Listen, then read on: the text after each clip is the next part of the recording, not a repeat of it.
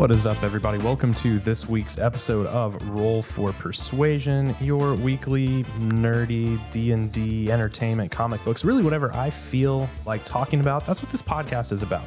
But it is very often about Dungeons and Dragons, and I get the feeling that today will be no exception.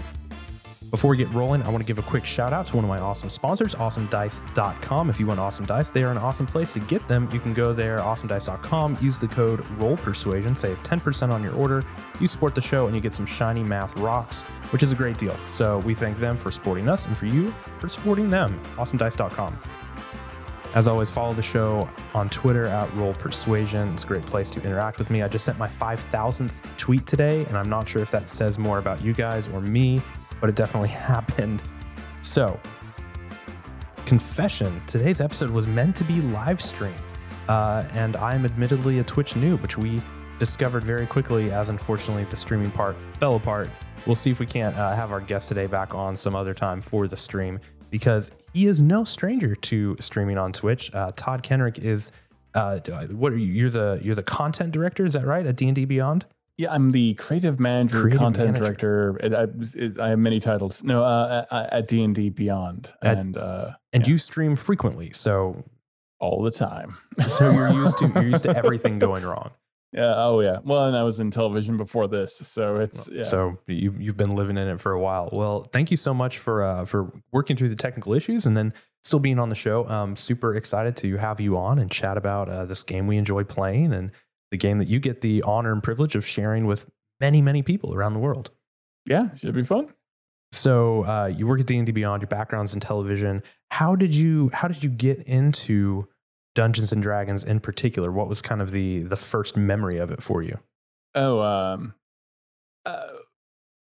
grew up in a fairly poor family, a very poor family really, but also in the middle of nowhere. And my brother had bought a lot of used first edition D&D books, and there was kind of like nothing better for a young child to be looking through the monster manual and just fantasizing about these monsters being real and fighting them. So I would spend, all day reading the monster manual over and over again, or daydreaming about the type of character I would make. Yeah. But yeah, the monster manual is what really hooked me as a kid, because it was like the best thing. Like, what kid didn't want a book full of monsters? Right. That I talked about them like they were real. Yeah. And that's why I fell in love with D&D. I didn't get to play until I was 8. My brother forced me, we were on vacation, and he forced me to play a cleric, because back in first edition, anything could kill you.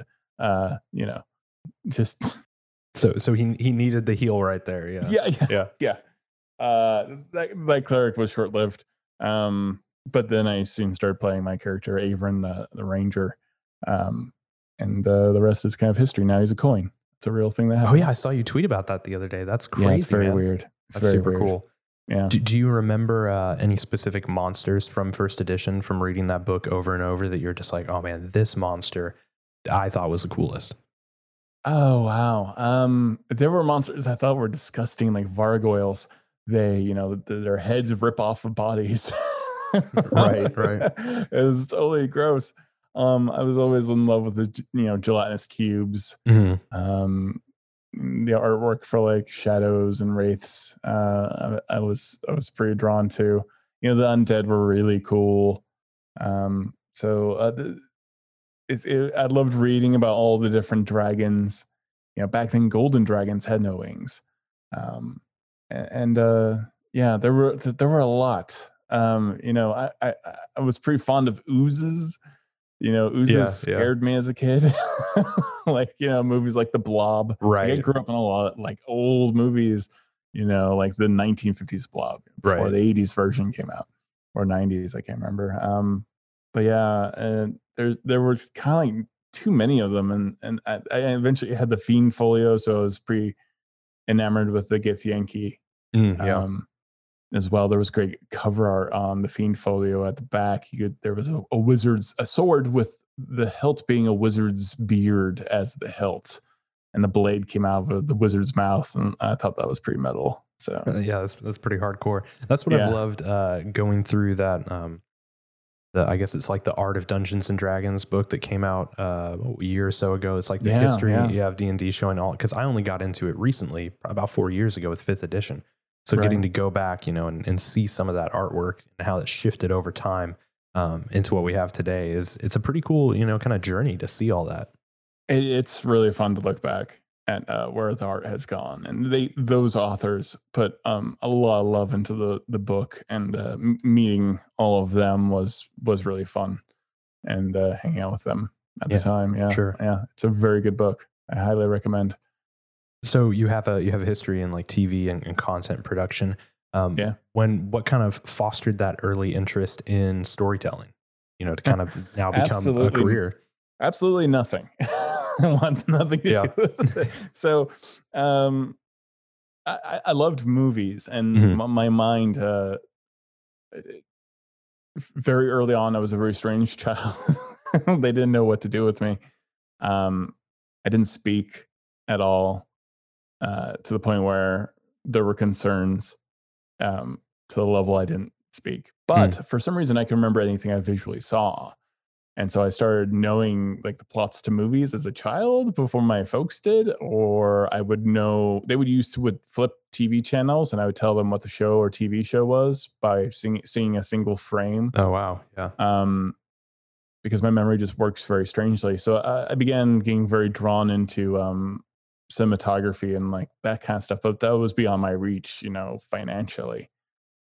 So I eventually got into plays, and that was fun. But really, when D&D really took off for me was all of us were like theater kids, and we got together and we started playing D&D, and it didn't matter if you didn't get the role, as Oberon in Midsummer's Night's Dream. We could just play our games and act and be great. And that theater of the mind mentality was fantastic. So I played lots of Dungeons and Dragons and West End D&D and all sorts of other games and Gamma World and stuff like that. But it really gave us an opportunity to tell stories and to act, and without cost. I did join eventually. I went to college for theater and film. Film is a pretty liberal way of saying it. We couldn't afford film. We could barely afford videotape. But I learned to like make video look like film at the time, and that was really fun, but also really, really hard work. And I produced for some cable shows, famous ones that I won't bring up here, but that was really hard work, and I just wanted to tell stories, and just didn't have the access to the funds to do so. So eventually became a news photographer because there's nothing else to do, and then I became a director and a camera. I did everything. I've done just about every job. Yeah. It's an intense industry. I did news photography, so not videography. I did like newspaper journalism for several years, and even just from the print and digital at that point and photography standpoint, it's a crazy amount of production. And then I would shoot, live sports games, so I'd be there chatting with the production crews and the guys doing the ESPN broadcasts and the kind of things that they were thinking about on a minute to minute basis. For a live production. Just it's insane. Yeah, I would direct in TD, and if you don't know what TDing is, it's you're a technical director and you're switching the show live. So different channels of graphics and video and all this stuff is happening on what is essentially, if you saw Star Wars, that giant panel that makes the Death Star explode, it's like having 8 pianos and it's like playing live, and it's only a few people can do it. I've seen plenty of people just walk away and just open a door and walk into the distance. Like I've seen a lot of people just melt down. TV is a rough business. I imagine though that visual memory you were talking about, or I would assume that probably, played a pretty helpful role in that particular role, right? Where you're managing, okay, what's on 30 different screens at once, and what am I jumping to? Like did that kind of, did it feel like that kind of equipped you to be quick in the moment? I was also, because I was so quiet, I observe people a lot. So I know what they're going to probably say next. And I also know like the beats and the rhythms of things. Right. And I did hit a point where I just didn't want TD ever again and direct at the same time. And I'm just like, no, this is not for me. This is not worth it. Cause this is screaming and running and breaking news. And And it was this. I got into a situation where I was doing 7 shows a day, and it was just too much. Yeah, so. that seems like it could get overwhelming pretty quick. Yeah. And doing photography, being a field photographer was rough, especially like high crime environments. And definitely was a lot. My first day, and we'll try not to get too dark, but my first day interning at the paper here in Houston, literally my first day, they sent me out on a double murder suicide. Yeah. And I was like, I'm like a 19-year-old like college kid, and I'm like, oh, this is all right, we're going in. So yeah, it can be a tough, overwhelming. It was a lot of that. And there's a lot of guilt that kind of comes along with that, because everyone who's showing up to like these tragedies are there to do something good. Right. To help. And as a photographer, I couldn't handle it anymore. Yeah. I couldn't handle it. I never wanted the job in the first place. I never wanted to be part of news. Yeah. It didn't appeal to me, but it did lead me to go to eventually MSNBC for a job that I actually like. I'd actually been doing extreme sports shows, which was totally not my thing, but I would cut an entire hour for like Fox Sports or, ABC cable in a week. And that was intense. It was a very intense shop. And then I went to MSNBC, and I saw that they didn't have a video game reporter. And I just started doing it without really asking. Make the job you want to have. Yeah. Yeah. So I just started doing it, and they did really well. And they gave me a job, and then I became the editor-in-chief for all video game coverage at NBC eventually. And that was a wild ride. Wow. Did you ever watch The Office? Like the show The Office? I've seen The Office. Well, I didn't have much time for watching anything. Oh, that's fair. That's fair. I think there's one episode where Jen wants to be the like the office administrator or something, so she just starts doing it. Like essentially what you're talking about. Oh yeah. It was very much that kind of. Yeah, they made a mistake. The sales team had sold like because I wasn't even in the business of creating content. Mm-hmm. The sales team was like, we sold a tech show, and they're like, you can't just sell a tech show on MSNBC. And they're like, hey, you're nerdy. Guess who's in charge of the tech show now? And you know how to use a camera and stuff. Why don't you? We need like 5 episodes of oh my gosh. 5 things of content. I'm like, sure. PAX is coming up, and instead of doing 5, I did a 40. Oh God. So I just went to PAX Prime. It was just PAX back then, and I just went. I interviewed every single game developer. A lot of people that I never thought I was ever going to meet. It was absurd. It was this tiny little camera, but everyone made time for me because MSNBC. Right. And I met all these people, and I friends of mine found me in the convention asleep, huddled with my camera in a corner. It's like fetal position, like with a handy. I knew that was my moment. Yeah, it was my moment. Yeah. It was I was never going to get a moment like that in my life. Right. Where I could just like they underestimated what I was about to do. Yeah. So I published all of those videos. Wow. And they're like, all right, you have a job. You're just doing this apparently. That's pretty cool. Yeah, it was great. It was a great time. I had a great boss in Michael Wan, who works at Microsoft now, but he was just a fantastic editor and boss, and very encouraging of my career. So he was a fantastic guy. Well, that's super cool. So when did the shift then happen to Dungeons and Dragons? Was it directly from what you were doing to D&D Beyond? Was there kind of a bridge in between? No, it was funny because that was the one thing I couldn't get them to let me do was covering D&D because it was so niche. Right. And, I covered everything. I covered indie games and all this stuff. And I got really into the photography of it. And we're really trying to kind of get that indie game feel aesthetic, the documentary. So we started using sliders. I bought my own gear. Yeah. Because I just wanted to make like a more fine-tuned product. And I had been a huge fan of G4. Yeah. Which is funny that it's coming. Right. I know. Yeah. It's coming back in X-Play. And all those people were very lovely to me. But eventually, like NBC, there were layoffs, and their focus was less nerd culture. Sure. And that was Comcast wide. I mean, it's not a shock that X-Play went away, and a year later, so did I. Right. We're all part of the same family. But so I worked at Amazon for a while, but I just created a documentary series called Dungeon Life that was about D&D, and I just interviewed the people from Wizards of the Coast. And I didn't expect it to do well or anything. This is what I want to do. Right. I just want to talk about D&D all day, desperately so. And to me, because what's great about people who are creative is they're passionate, and they can speak at length about the things they're passionate about. Yeah. And it was so fun talking to Jeremy Crawford and Chris Perkins and picking their brains and just having back and forth.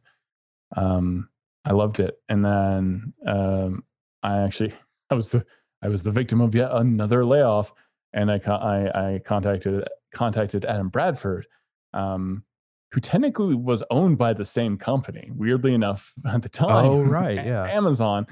And I was working at Amazon, and I was like, hey, what if we just do original content on D&D Beyond? And Adam's like, that's a good idea. Like, give me a minute.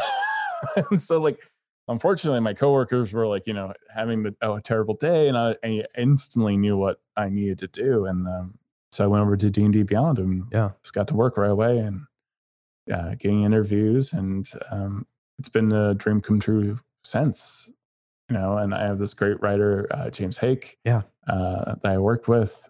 He writes, all the written content. And I work with Lauren Urban, who is this shining light in the community, who cares so much about D&D, and she's absolutely wonderful. So it's been a dream come true for sure.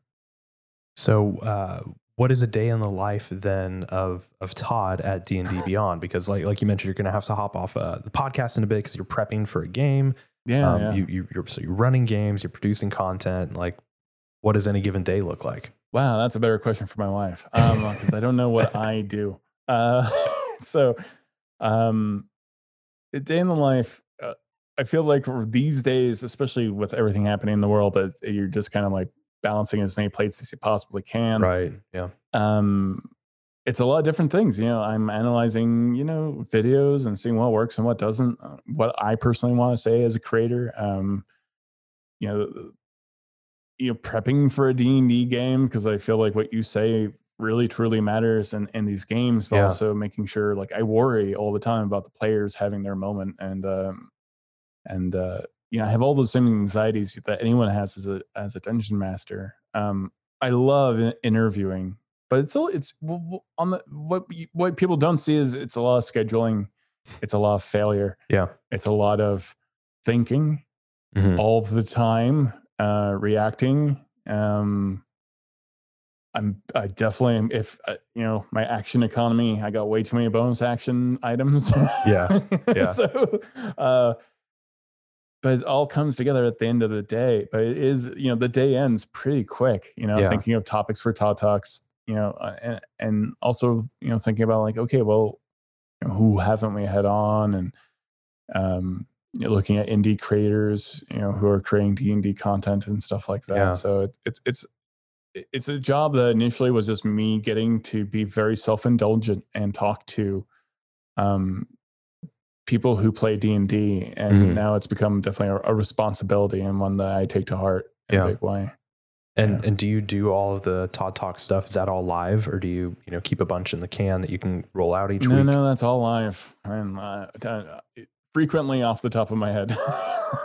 So probably much to the chagrin of our social media team, I am a wild cannon sometimes.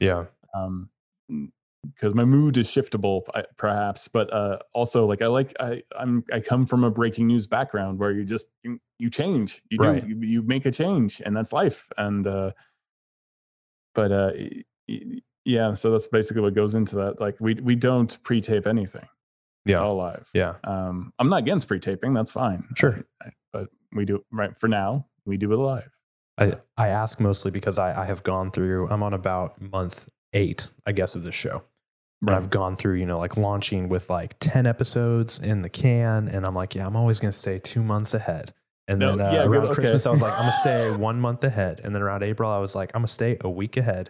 And I think I'm at this point, in the pandemic, where it's like, if I get an episode out this week, it's a win. Like we might just half the reason for maybe trying to do this on Twitch is like, you know what, man, if I can just do it live, then like, well, and it does force you, like you have to be on time on Twitch. You can't be late. You've got to do it. So sometimes some people work differently. Like, I do recommend being ahead of time. And especially having work done a month ahead of time, especially if something goes wrong, is super helpful. Sure. But yeah, if you have a live stream schedule, you got to do it. You know, the show must go on. That's the rule. It's like being in theater. It's like live television. You have to do it. Yeah. You can't just say, sorry, we'll try again next week. Like you gotta show up.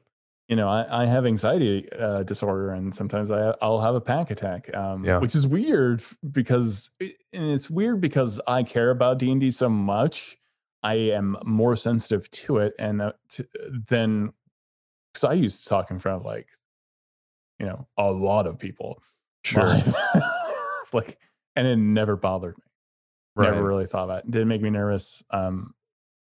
Sometimes NBC would have me like talk to the entire company. And when you're like the video game guy and everyone in the audience has like a Pulitzer or like, you know, like, or have like taken bullets, to cover like the war in Iraq and stuff. And then you're up there telling them how to do their jobs and how like the world of social media and like all this other stuff. Like, you know, it's absurd. Yeah.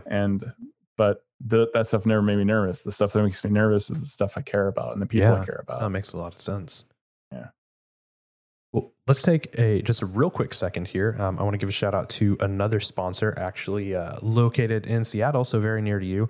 And you guys know that I love them very much. Talon and Claw are the makers of gorgeous wooden dice accessories, DM screens, just beautiful, beautiful stuff. And they're always coming out with cool new products. I know right now the Whiskey Barrel Dice Vaults are getting made. They did some really awesome stuff for Pride Month. Todd, do you have any Talon and Claw gear in your world? I don't. I'm a terrible person. I didn't even know they were local until a month ago because I keep myself to myself. I am not an extrovert, which is, I know, weird. But yeah, I'm certainly not opposed to buying some. I was told that we can send you a Dice Vault. Should you be interested, we will gladly. We sent. I think Lauren has one. I know we sent one to Hope.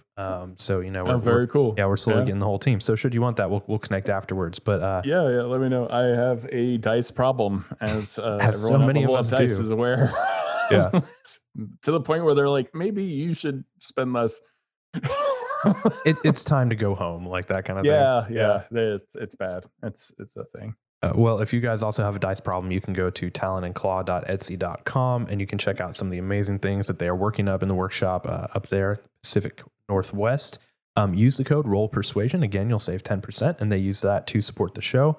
And really, I mean, their work is fantastic. I have a few different things, and I'm getting more because I too have a problem. So definitely check them out, talonandclaw.etsy.com. They help make the show happen. Yeah, I need to play some Sea of Thieves with them. Yeah. They've been streaming them, and I think Mini Terrain Domain Jake jumped on with him the other day. So it looks like a fun crew. At that game. I'm an evil person. I tried that game for all of a week when it first came out, and I was like, well, I don't think this is for me. And now I wish I still had an Xbox because I would probably try it again because it seems better now. But yeah, it's got a lot going on. Yeah, seems like fun. So let's talk about the streaming games. So and I know that there's a shift right now happening, right? Because Beyond Heroes wrapped up. Yeah. And are you still going to be DMing games for the time being? I will still be DMing games. Right now we're doing Fire and Forge, which is leading our new players into Silver and Steel. Just trying to focus on one game, and Jasmine Bular is just doing such an amazing job as a dungeon master, and the NPCs are so fantastic. And I'm having a great time. Just playing. So it's a very selfish thing, but I will be back dungeon mastering very soon, and I currently am. Like today I'm dungeon mastering Fire and Forge. But there will be, by hook or by crook, I will be DMing very soon, one way or another. How did that eventually come about when you told Adam, hey, let's work together, let's make original content? Was that in your head at the time, like streaming a game, or did that just kind of naturally evolve? I always wanted us to eventually stream a game. I felt like it was important, and it was good for, you know, educational purposes. I would say we're all fairly new to streaming. You know, I had actually streamed a game with my wife and all our friends from my apartment on many hot days without air conditioning. Oh man. And that was called As Guardians of the Galaxy, As Guardians of the Multiverse. And that was quite fun actually, and we had some really fun players, and we may bring that back actually, because it was such a fun, absurd D&D campaign. Yeah, I truly loved it. So yeah, you know, it was Heroes of the Veil, and then, you know, I didn't like the Veil part so much myself. So I have nothing against the Veil. I just wanted to do other things. Sure. So we called Beyond Heroes and stuff like that. Yeah. And then how did you guys, you know, choose players? Was it just kind of a collaborative, hey, here's some cool people, let's go? It was very cool. You want to play? It just kind of happened. Yeah. Yeah, it was kind of chaos, I would say, to some degree. But yeah, we just grabbed a bunch of people. Yeah. What are the challenges in DMing a streamed game? Because you guys have always been streamed remote, right? Versus like in person. Well, first and foremost, and this isn't a knock against vMix, but there's a delay. There's a very sizable delay that we encountered where people would interrupt each other a lot. And that's the thing that you lose when you're streaming. So once we moved to Zoom and we accepted a little less video quality, I would say, at the time, you know, our chemistry just took off. Yeah. And it's strange how important, you know, hearing each other in real time without a delay, is to improv. And we all kind of like grew together and found our beats, and what was funny. And DMing was terrifying. When I was asked to DM, I was very, very.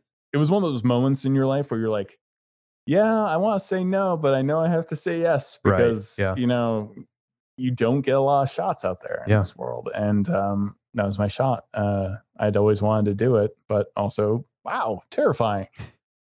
And I had a blast. I continue to do so. I like telling those stories. I like that shared storytelling. I love it when my players like surprise me. Sorry about the doorbell. Oh, you're good. You want do you need to go answer that? Run? Yeah, go real quick. You're good. All right. I'll be right back. All right.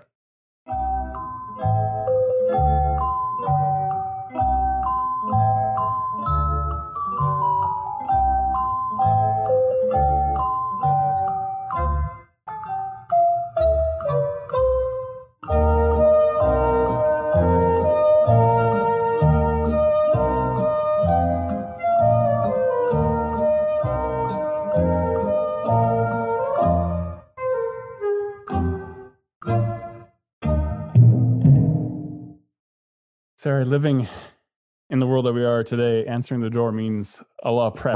Right. Going through the isolation chamber and decompress, the whole thing. No, it's all good. Yes, we were talking about streaming the game, and you mentioned, you know, it was kind of a little overwhelming or scary at first. Did you have a moment where you felt like, oh, you know what, I've got this, or you kind of hit your stride where you felt comfortable with it, or are you still waiting on that moment? Oh, no, I always feel like I have it. I always feel like I have like inventive, strange, crazy stories. And I know like my players constantly tell me I do, but I'm very comfortable with the stories that I tell. I wish I had more time to prep them a bit more, and tailor make them for the players. Sure. So there's things that you as a DM can always improve. But I feel like a very good sense of story and making things weird, sometimes making things too weird. I love timey-wimey stuff. But that can be a little overwhelming. My own character, Avron, has existed like 8 billion times. He's got clones and homunculus and all this other stuff. He's very Doctor Who. Right.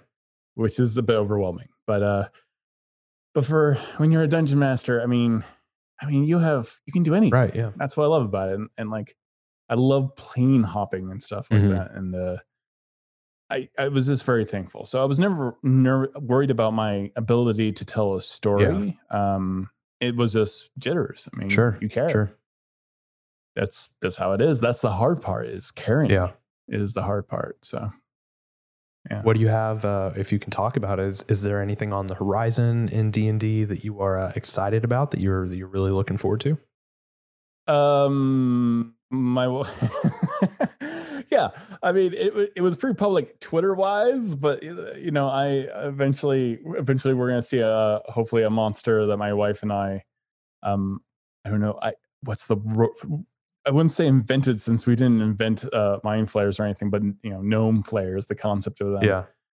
is hilarious. And this is like an example of how my wife is way more creative and smarter than I am.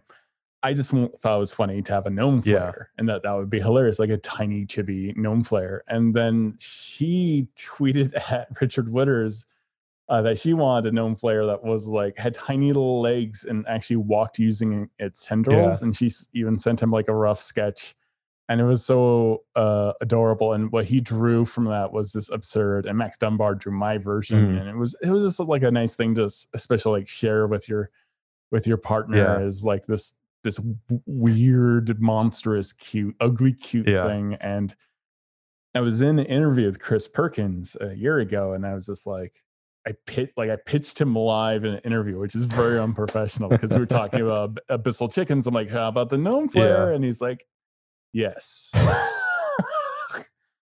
And I'm like, I adore you. Thank you.